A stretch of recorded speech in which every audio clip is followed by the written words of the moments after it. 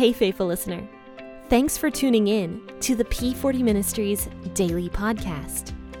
This podcast is dedicated to helping you grow spiritually so you can grow personally. Let's grow together by building a consistent Bible reading routine. This is Jen, your host, and today we will be discussing the book of Exodus.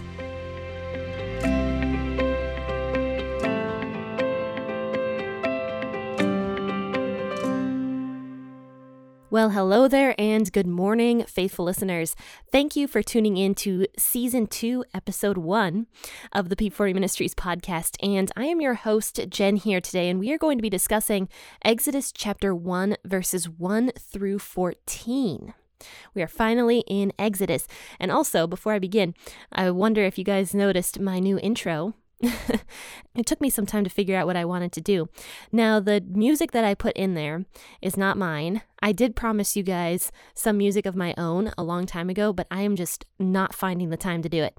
So I decided to change things up a little bit, and I purchased a track from an online thing, and it's been pretty great. I think it's a cool track, and hopefully you guys enjoy it as well. But let's go ahead and read Exodus 1, verses 1 through 14. As always, I will be reading out of the WEB version of the Bible this morning. Now these are the names of the sons of Israel who came into Egypt. Every man and his household came with Jacob.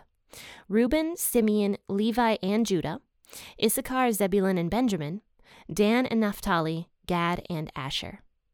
All the souls who came out of Jacob's body were 70 souls, and Joseph was already in Egypt. Joseph died, as did all of his brothers, and all that generation. The children of Israel were fruitful, and increased abundantly, and multiplied, and grew exceedingly mighty, and the land was filled with them. Now there arose a new king over Egypt, who didn't know Joseph. He said to his people, "Behold, the people of the children of Israel are more and mightier than we. Come, let's deal wisely with them, lest they multiply. And it happen that when any war breaks out, they also join themselves to our enemies and fight against us and escape out of the land. Therefore they set taskmasters over them to afflict them with their burdens. They built storage cities for Pharaoh, Pithom and Ramesses. But the more they afflicted them, the more they multiplied and the more they spread out. They started to dread the children of Israel. The Egyptians ruthlessly made the children of Israel serve, and they made their lives bitter with hard service in mortar and in brick, and in all kinds of service in the field, all their service in which they ruthlessly made them serve." Wow, I am a little tongue-tied today. I don't know what's going on. But anyway, starting here in verse 1, it says that now these are the names of the sons of Israel who came into Egypt. So if we are actually looking at the Hebrew word for the word now, which is the first word of that sentence, now these are the names, it actually starts out with the word and in Hebrew.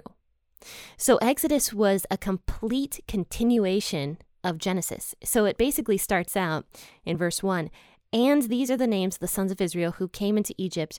Every man and his household came with Jacob."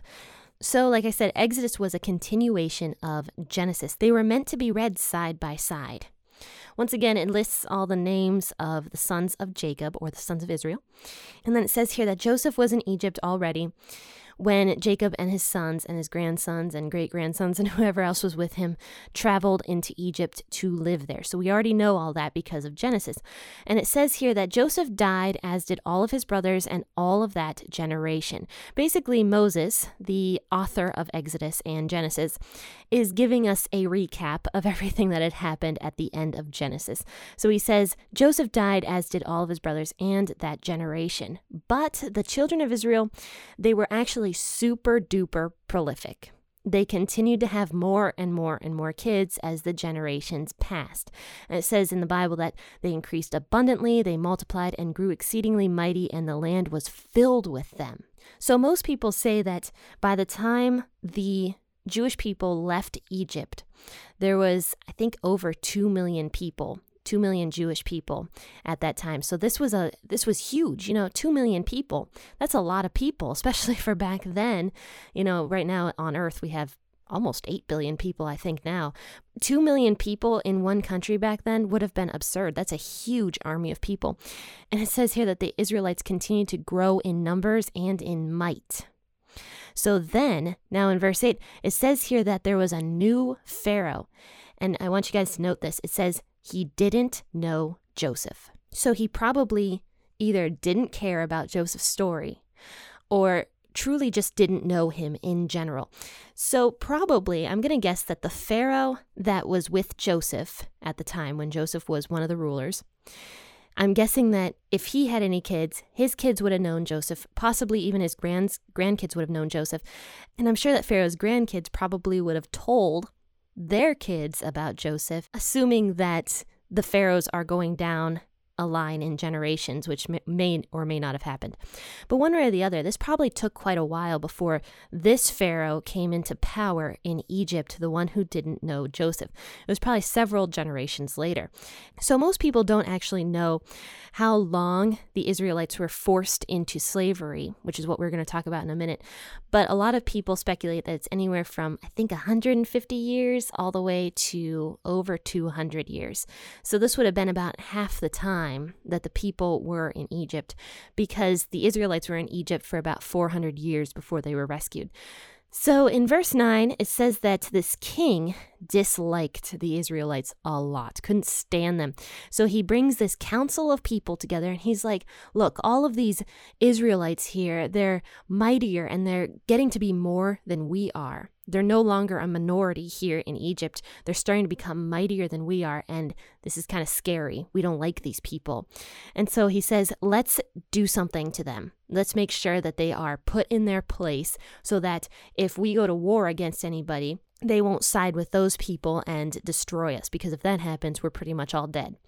And I think I was reading somewhere that the Egyptians at this point in time, were actually fearing war with I think it was the Hittites, is what I read. So if they're fearing war and they're also scared of these Israelites in their country, then of course they're going to be scared that the Israelites are going to team up with the Hittites and try to destroy them. But probably the Israelites wouldn't have done that, I don't think. But basically, this Egyptian king is off of his rocker and decides that he wants to just basically put these Israelites in their place, in a sense, wants to make them fear him.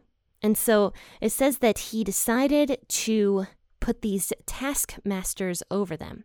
So basically masters that had a big old whip and would whip these Israelites while doing hard labor.